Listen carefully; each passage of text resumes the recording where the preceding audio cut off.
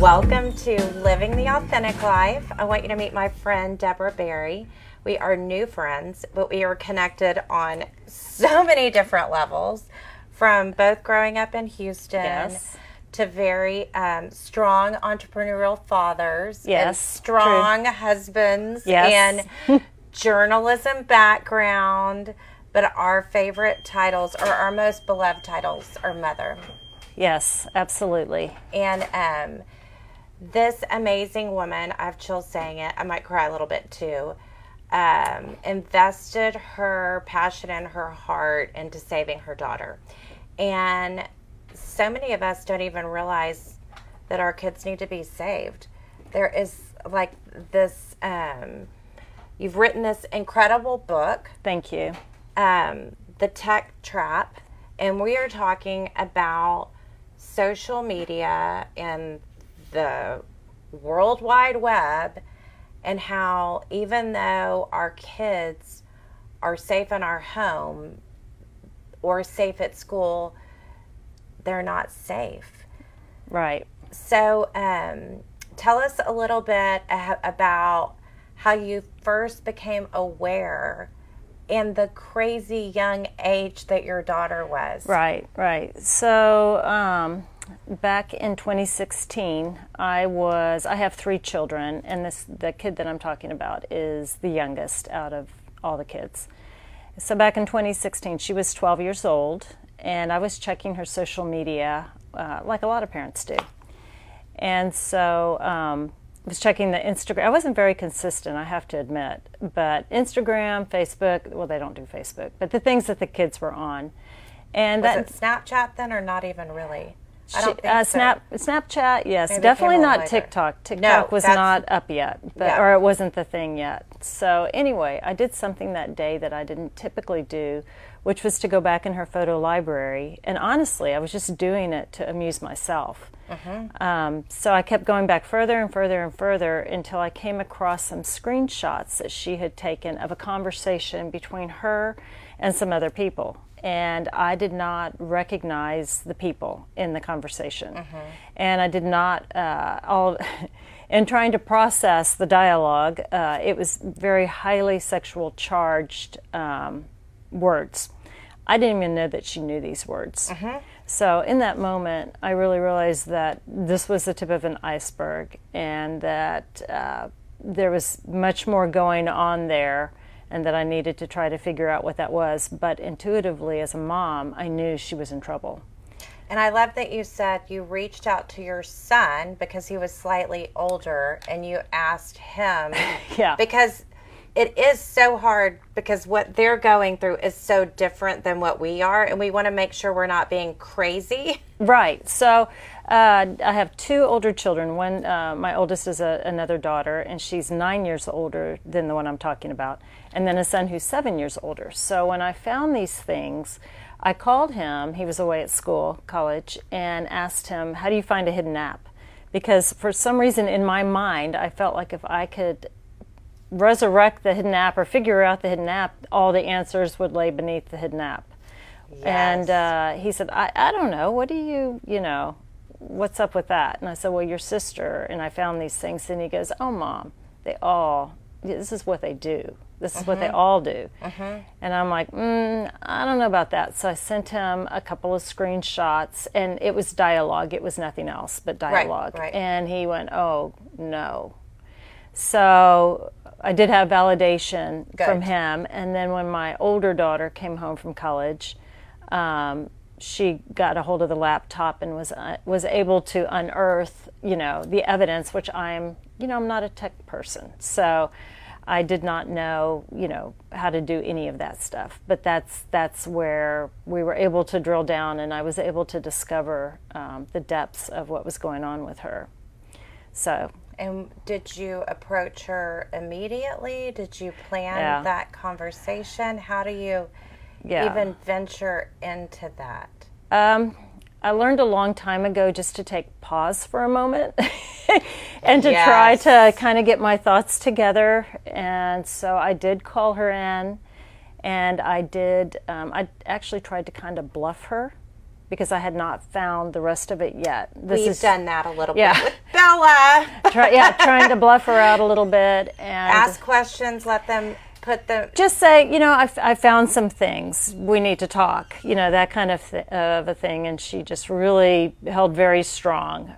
She didn't know what I was talking about. She, was very cool. Put it that way. But she knew that you had access and you could look at any moment. Yeah. That was not hidden. And that's what I've said. I have the right to look at it. Right. From the moment she got Absolutely. it. And that's an important conversation that parents... No such thing as privacy in the world of social media. You forget about trying to grant your children privacy in that arena because the price tag's too high on that. Completely agree with that. Yeah.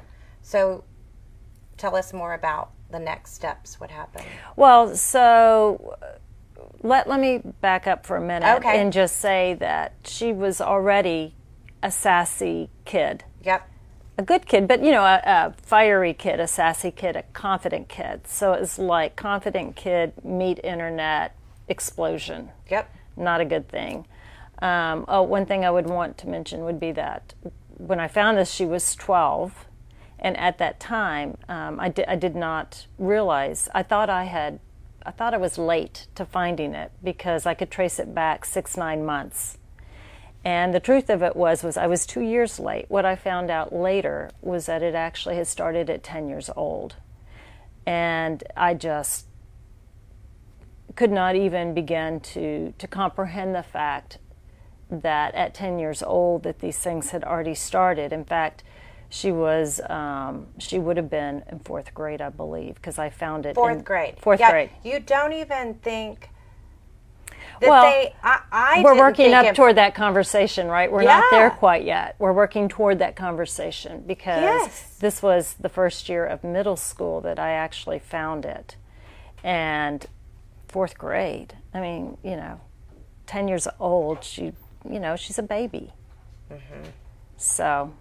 And we also want to mention that she was in a school that was perceived to be a good school with good kids from good families. Absolutely. And that is completely a false narrative to ever presume because someone appears to have a good family. It's never safe to presume. It doesn't matter.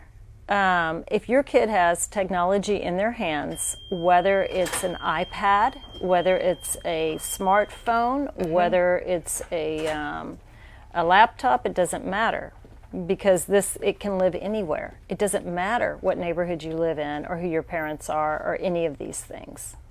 They're all vulnerable to this.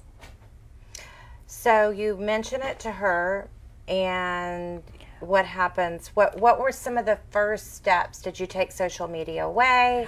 Did you ground her? Like what were some of the things? I did not ground her, but immediately I gathered up all the technology, all of it, and I changed her phone number.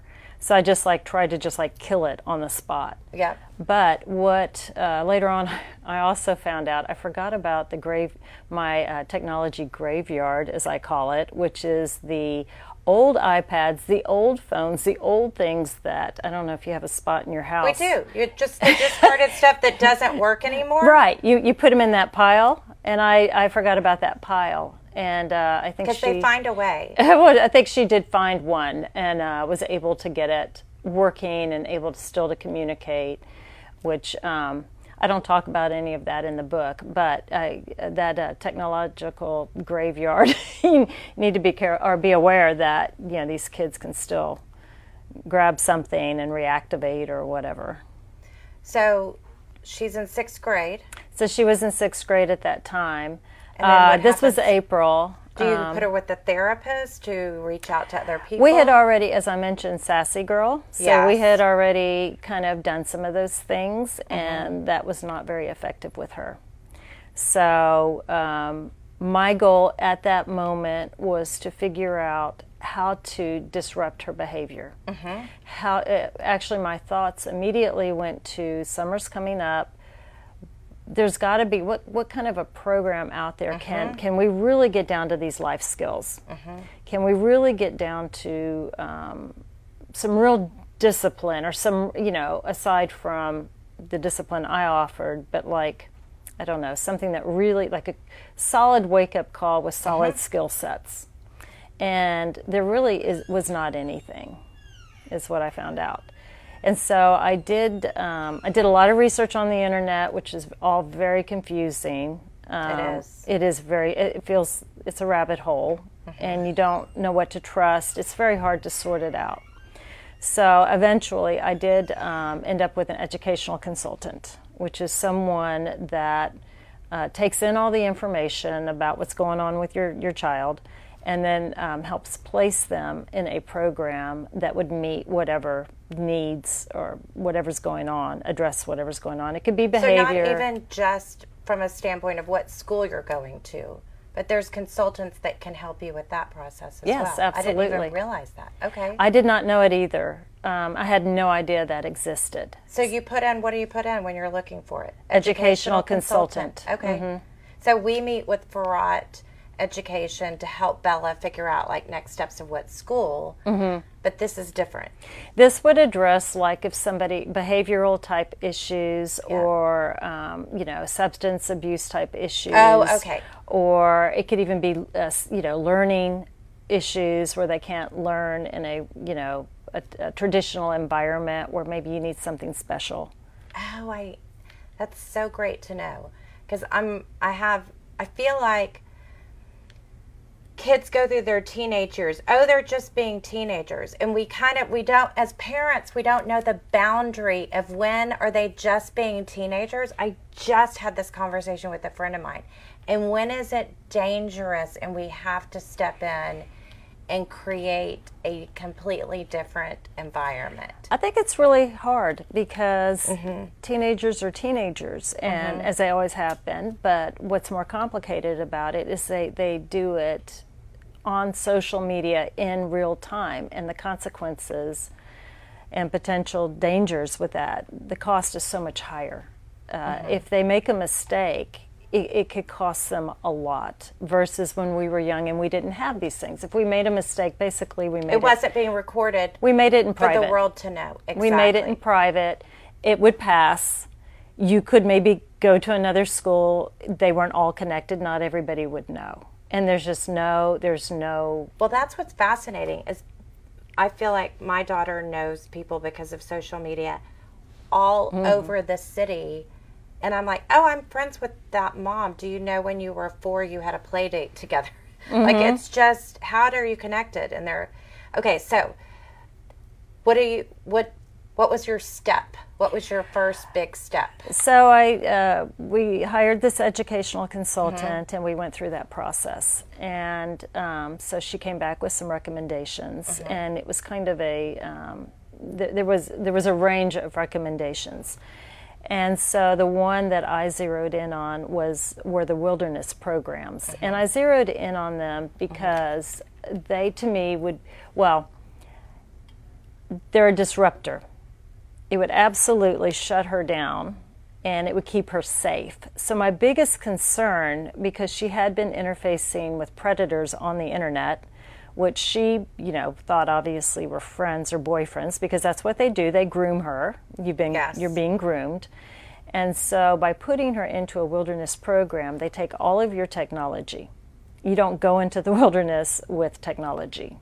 So to me, it was lose her potentially to the sex trade, because all she had to do was walk out that door and meet one of these boyfriends, and she would be gone. Thank God that didn't happen, but potentially that easily could have happened. And that, or, put her into a wilderness program and hope to straighten out and disrupt the behavior and figure out, why are we doing what we're doing? And that was so brave of you. It was, thank you. It's the hardest thing I've ever done. And because there's such a balance, too, between knowing your child's mental health and what's going to push them over the edge and how rebellious they would be for you to do things. So I know I've had this inner battle with myself raising a child that also was spirited and was hanging out with people that were making choices that were not consistent with what's healthy choices for an undeveloped brain. Right. Or even a developed brain. But it isn't just who they hang out with, it's who they're exposed to. So you tell her she's going to wilderness camp and she doesn't say, Mom, I'm so excited.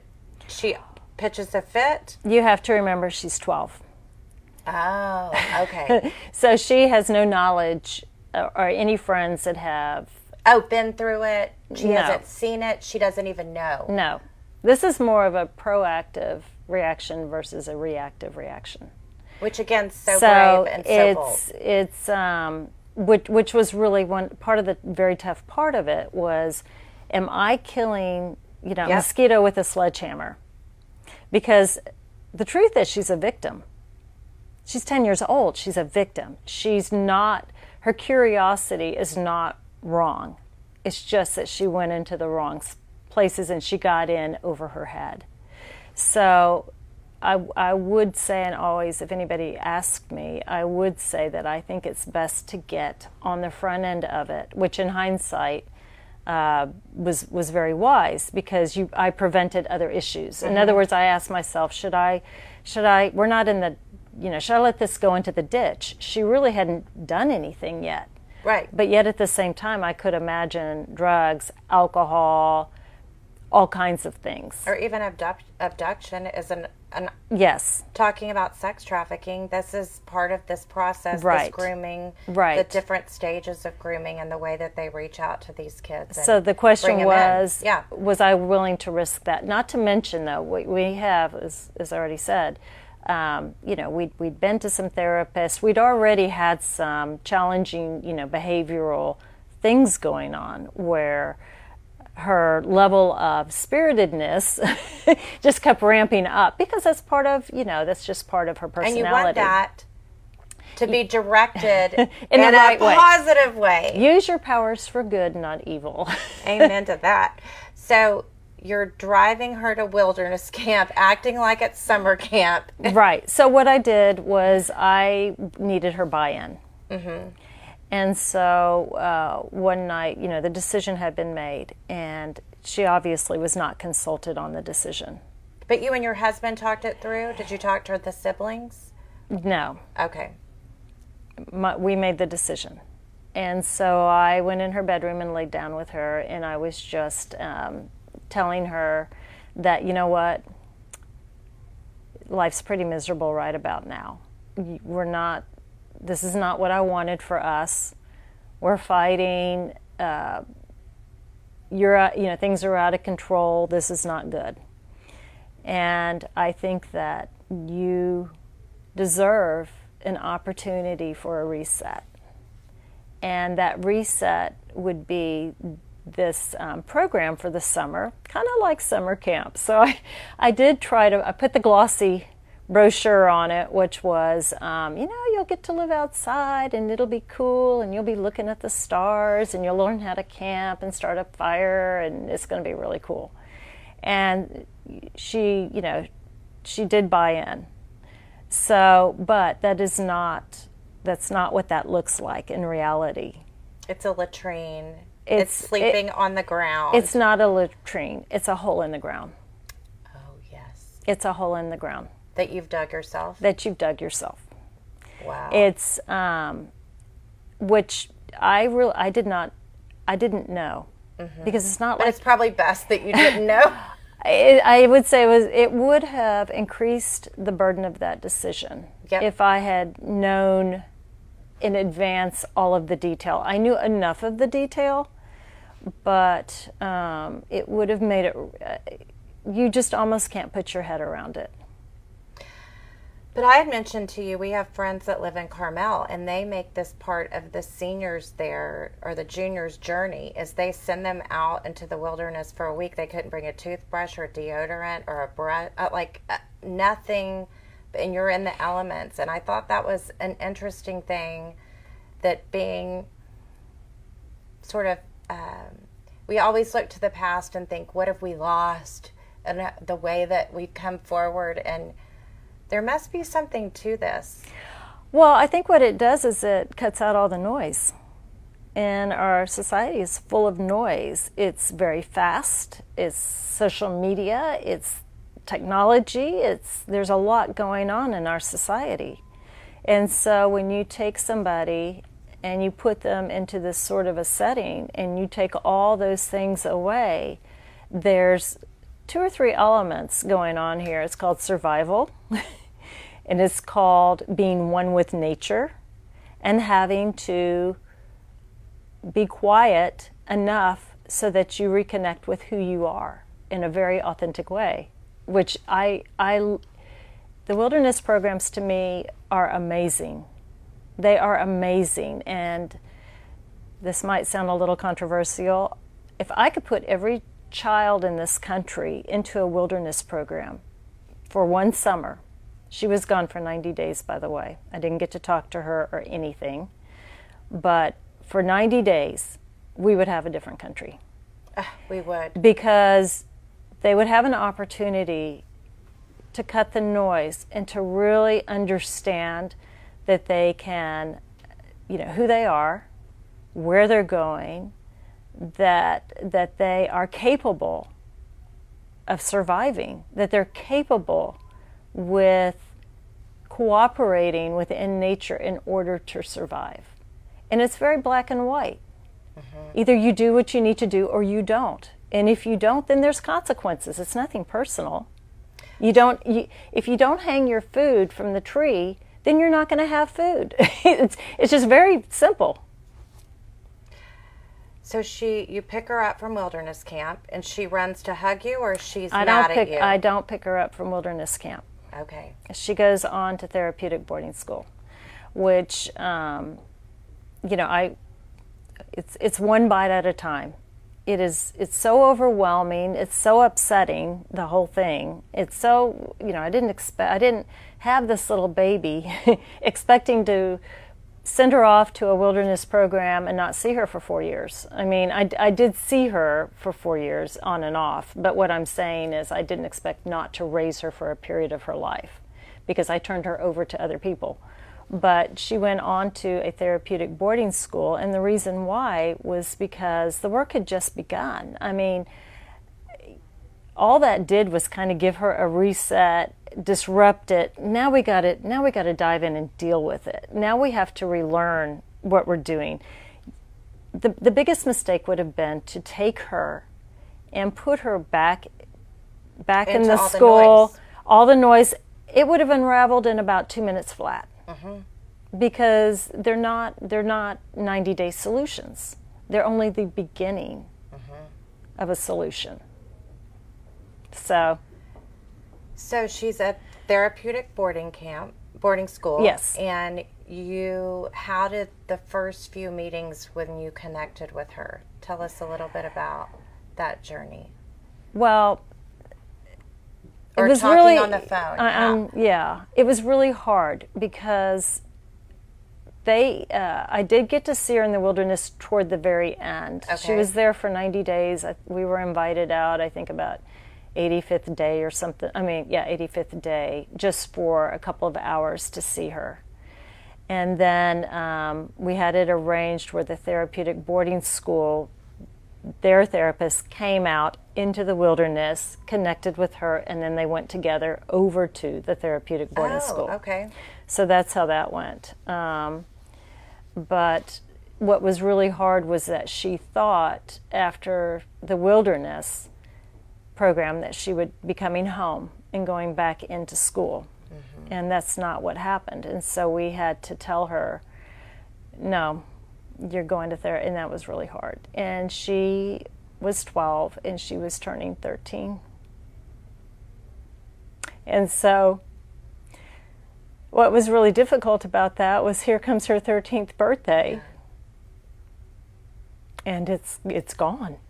Mm-hmm. It's gone. But she wasn't gone. No, she wasn't gone, but the dream was gone. The dream of the big 13th birthday party was gone. And you made a choice to focus on your commitment to her life into her long, successful life instead of what felt comfortable to you at the moment. Right. And hard choices, we're all subjected to these hard choices, and what we choose for our children affects them forever. Well, the hardest decision of all, I mean, I don't think I've ever made such a tough decision in my life, to let her go. I was a stay-at-home mom. I took a lot of pride in my home, in raising my kids, Yes. in doing a good job with all of that. And, you know, to feel as if I had failed or that I was incapable of handling this situation was, you know, really affected me. But what it got down to was that I kind of had to surrender my mother ego and get over that for her, or there wasn't going to be any her. So the decision to do these things, I know in hindsight that if I had not, I might have my daughter today, but I wouldn't have the daughter I have today. And I'm sure she would be hell on wheels. If this had not been disrupted and addressed, it just would have ramped up. And I'm happy to say that you know, we've had a very good result. So when did you decide to write the book? Well, so during those almost 4 years, they did not have technology, which was fantastic. Meaning the kids at this therapeutic boarding school Right. did not. It was like an isolation booth. Nobody had it. I mean, nothing. And they had to talk to people? They sat across the table, friend? I don't know if I could do that. They had to, you know, it was interesting. They had to talk to people. The roommate situation, you didn't necessarily get to pick your roommate. If you got in a fight or disagreement, you did have to get this all worked out. Wow. And you didn't get to run home or hide or any of those things. So there's no escape, basically. So she's come out with some very excellent people skills. Yes. And so, but anyway, there was no technology. So, and I knew that she would be coming home at some point. And I, all of a sudden, realized she'd been placed on technological ice, as I put it, and that I didn't know I wasn't going to be able to recreate this vacuum, and that she'd come into my home, and I mean, this whole thing could be totally undone in about 2 seconds flat. And you know, had the therapist really addressed the issues around social media and these kids, or had they addressed the symptoms of it? You know, the behaviors that came as a result of being on social media. But did they really look at, you know, did my daughter understand how social media was put together? Did she understand the impact on her brain? Did she understand how the predators work? Did she understand the laws around that, and that taking a picture of yourself and sending it to somebody else legally is a problem? And I didn't really believe that she did. So before she left, I had a parent coach during this whole process, which was really a great thing, because the parent coach was really my advocate. When I didn't know where to press or what to do, she would just sort of guide me through, you need to talk to, you know, this person, and then you need to do this and the other thing. So she suggested that I press this issue of technology with her therapist, my daughter's therapist, before leaving the boarding school. And I'm like, good, okay. So I got on the internet and I didn't know specifically what I wanted her to address. So I started researching. And in that researching process, I was stunned. I mean, I came up with a stack of research this big. And I started putting it into different sections, and it ended up like in 10 different sections. You know, statistics, like I mentioned, impact on the brain, so on and so forth. And then I kind of organized those in units, is what I was calling them. And I was going to march over to that boarding school and with my session that I had with her once a week. We're gonna talk about these stats, and then I'm gonna make sure that you know. So my idea was that I'm gonna raise awareness, and you are going to be educated. And if you go back to doing what you were doing, I can't help you with that. But I've given you all the tools. You've made you have all the information you need. So at least you make an educated bad decision at the very least. So that's what happened. So all that information was so compelling that honestly it felt really wrong not to share it. Beautiful. So that is the core of the book. Is this whole research effort. But then I felt like I needed to go back and to explain how this came how about. I found myself in these shoes. So that is the first part of the book, which is called The Journey. And it is unique in the fact that it is through my eyes. It is through a mom's eyes, between discovery, what to do, blaming myself. Yes, we do that. You know, the weight of these decisions, taking her to the field house for the wilderness program, turning around and walking away. And being held responsible, the ultimate responsibility for this person's life. And am I making the right decisions? So that is the first part of the book. Then we have the technology, and then the last part is, God forbid you find yourself in these shoes. Here are the resources. This is what a wilderness program is. This is who you call. This is where you look. These are the questions you ask. Because I didn't know any of those things. It's like landing on Mars. I didn't have a clue. And it's not exactly something people want to talk about. No. It is lunch. not. No. So, well, fighting sex hard. trafficking, I find that it's even hard to talk to moms in middle school. They just, that doesn't happen in our school. And then I found out it had happened at River Oaks Baptist. But the family whose daughter was groomed and lured away wasn't even naming it trafficking. But it was actually the aunt that told me that it was trafficking, because and so it's hard. I shared with you, but I believe Bella was approached by someone on social media. She didn't show it to me. She told me later. But because I'd been connected with her so much about trafficking at such a young age, she saw it as a red flag, but easily could have been somebody was a boy that lived in Dallas that wanted to fly in and go meet her at the Galleria. Right. All the signs. And I truly believe she's been on a very challenging mental health journey and emotional and physical pain, but I believe that saved her from her path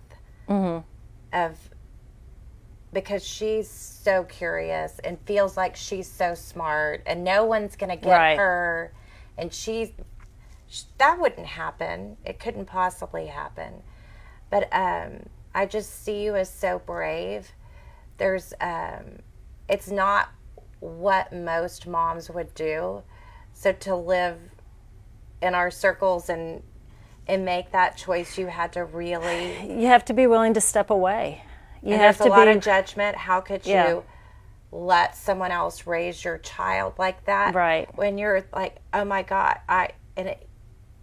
it's not... It's hard to it's very hard to understand it or to even believe it until you find yourself in the shoes. Yes. It's very hard. And so I don't, I get that. But I do want to say something. It is so easy, just like any one of us, this goes back to the technology, could easily Google or search how to do something. Yes. How to bake a potato, like, oh, I forgot the temperature and the time in the oven, whatever. So we do it all the time. We just, talking to the phone. Yes. Siri. Get the answer, right? Yes. Well, these kids are no different. So when they have a curious question, and it could be about sex or drugs or something that they would not necessarily be willing to ask of a parent, all they have to do is do a search and they get an answer. So I think if parents can recognize that and remember that, that's how simple it is.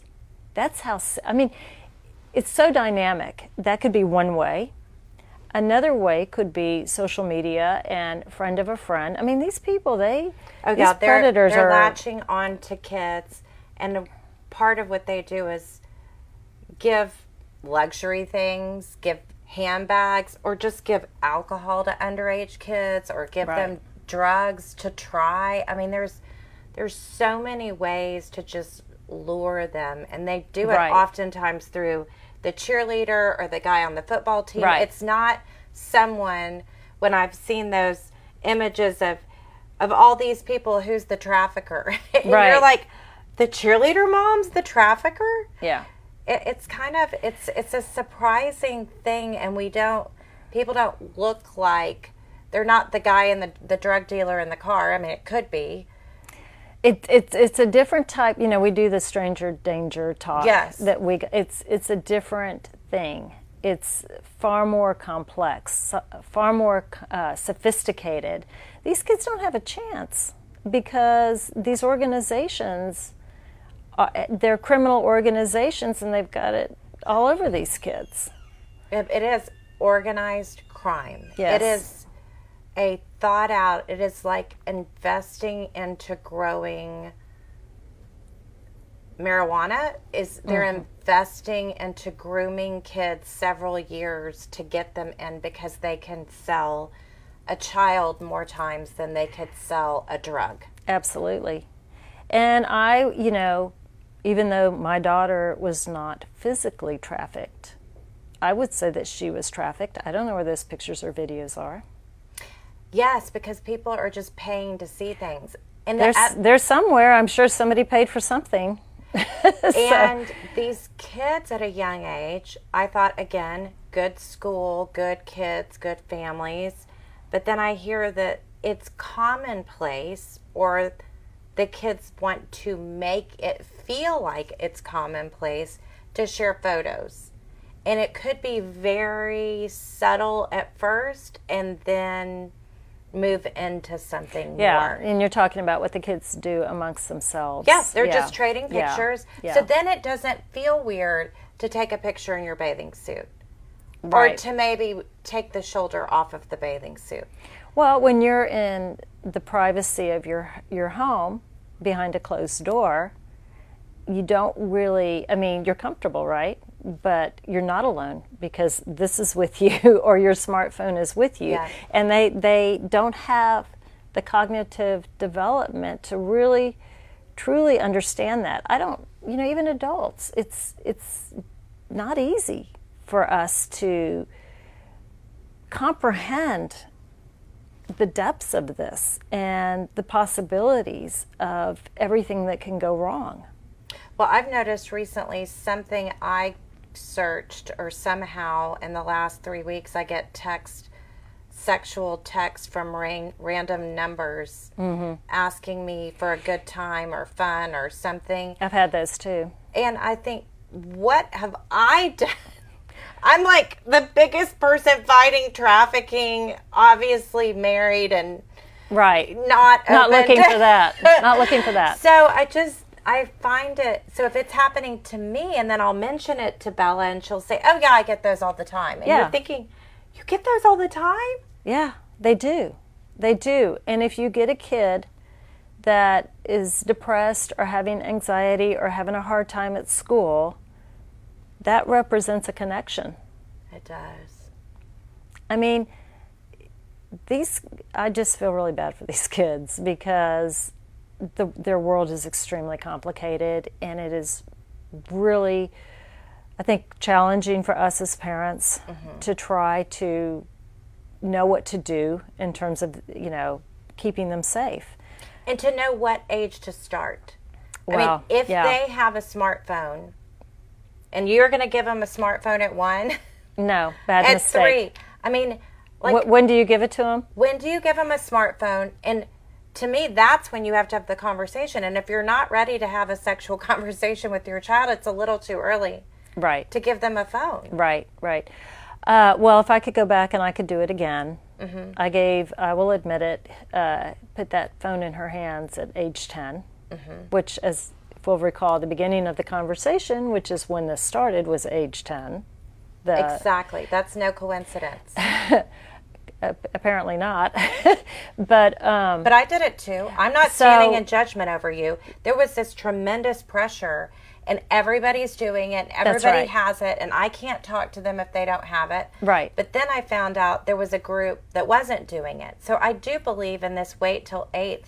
There's a very... Yes, I'm aware of it, yes. So I would say if I could go back and do it again, I would definitely delay it as long as possible. And, that would probably have made me somewhat unpopular with her, amongst her friends, obviously. But, we got to get back to being the parent.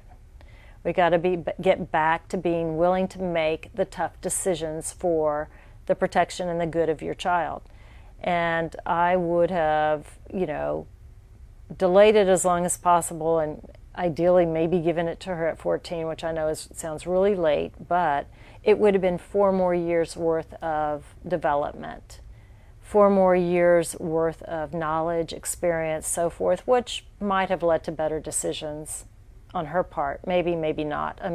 But there's a huge difference between a 10-year-old and a 14-year-old. Huge difference.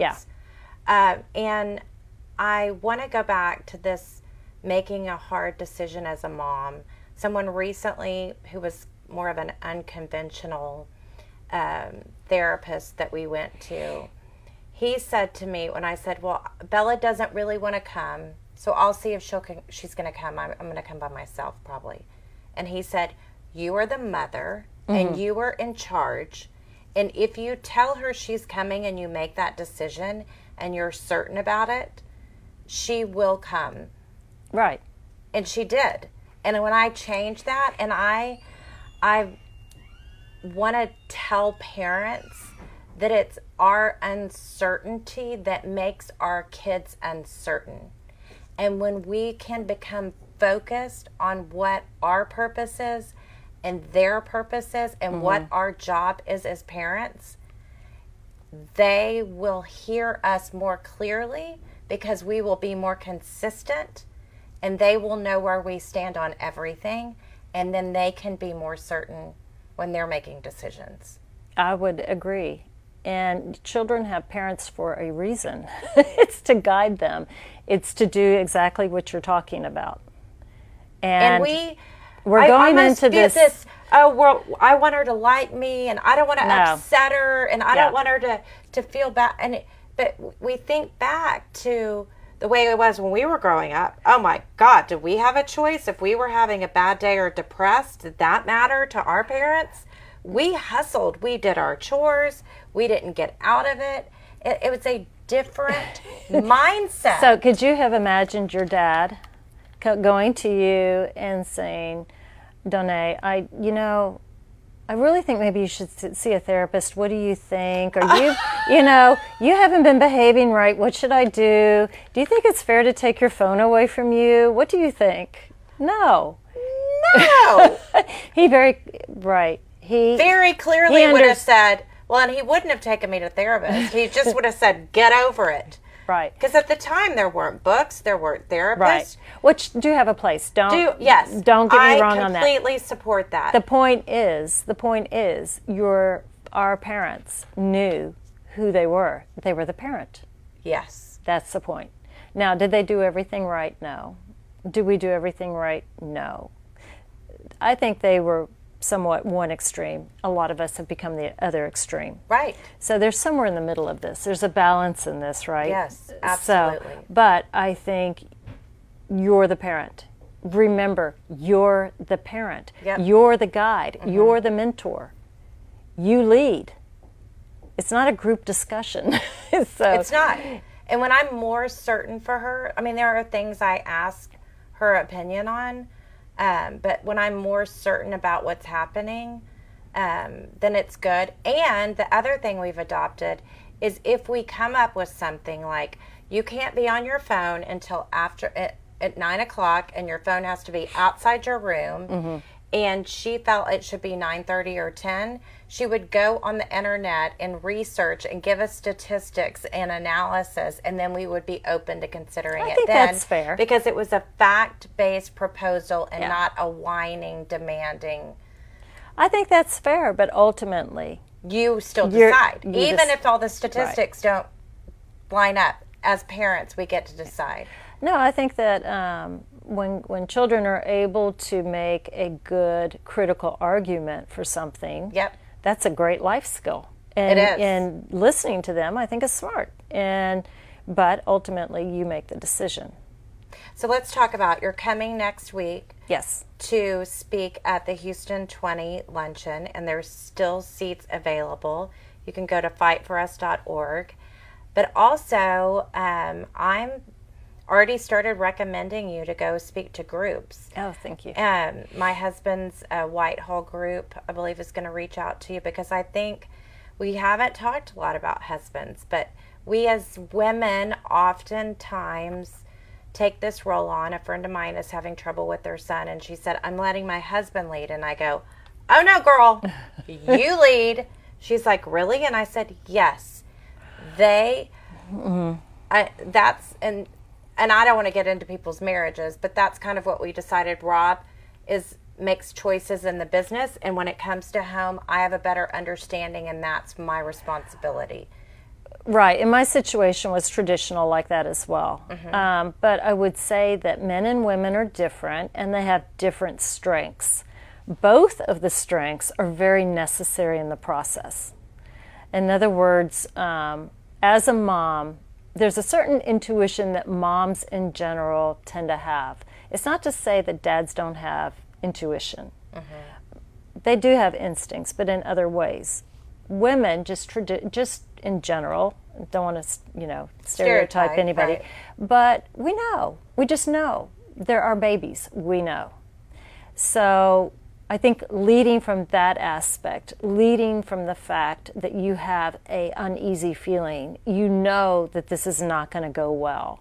So you lead from that place. Your husband, or, they tend to provide, right? And this is, again, a very traditional type situation, because women provide as well. We have career women as well as... Yes. Okay.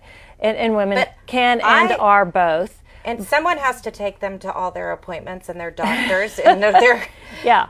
But I guess what I'm trying to say is my husband did not necessarily take on the same emotional burden that I took on with my daughter. But for a lot of reasons, he's not built that way.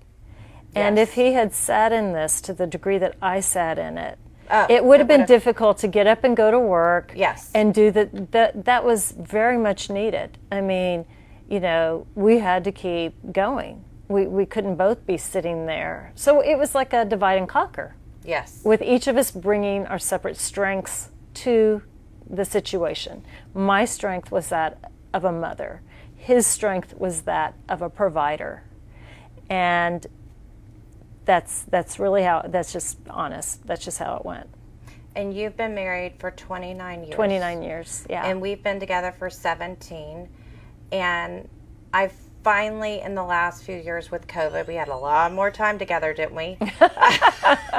And I've realized that you get more connection in your marriage when you approach things with love and kindness. Right. And oftentimes I would be disappointed because he wouldn't react the way I wanted him to react to fulfill my pain over being a mother.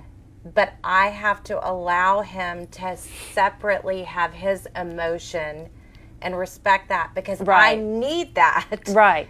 While I'm over here having all my emotions. Right. Which is really the same thing you're saying in just a different way. It all works out. It all works out. Now, what we went through was very stressful. Yes. And it was over a long period of time. And Yes. it's not uncommon for marriages not to necessarily survive. Yes.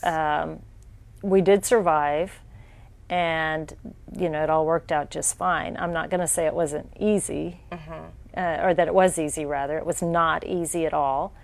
But, you know, I understood his passion toward that situation was as strong as mine, even though we didn't always necessarily agree on the direction.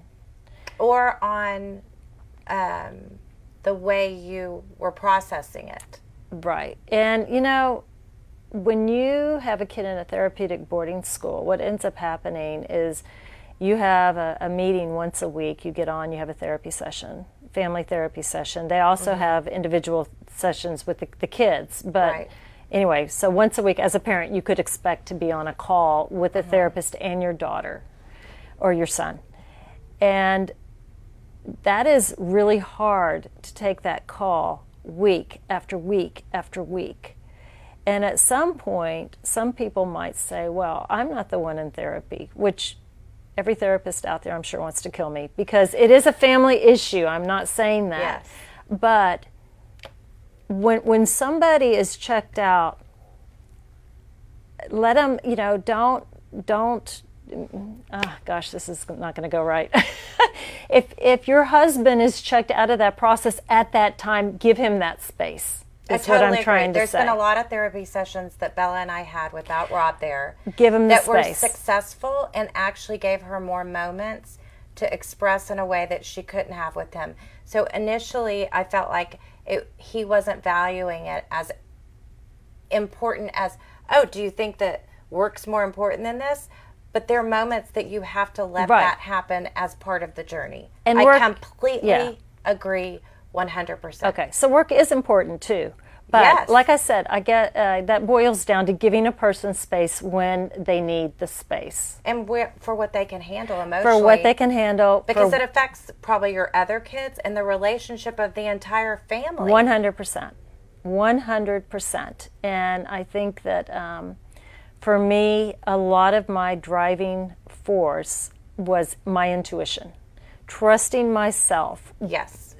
Starting from... But that's being clear on who you are, too, and what values you have for your family. Yes. And I feel like every really strong family has, again, a woman that's clear on what the focus is for the family, and that the husband will allow her to make decisions in that realm. That there's a core. Partnership. There's someone in that tribe that is anchoring and leading the tribe. You know, when it comes to kids, a lot of times it is a mom. Yes. Sometimes it could be the father, but because I really don't want to throw poor dads under the bus. But I guess, you know, recognizing men and women, we're not the same. Right. We don't work the same. We don't process information the same. We don't feel our emotions the same. So, and to respect that. And that's okay. He doesn't have to feel exactly like I felt. He doesn't have to, you know. But there are days I wanted you to, Rob. Right. And like he ever watches my podcast. He might be like my husband too, which is, how many times do we need to go over this? Call your mother or call your friend. I know. As many times as I need to go over this, right? So that's what girlfriends are for.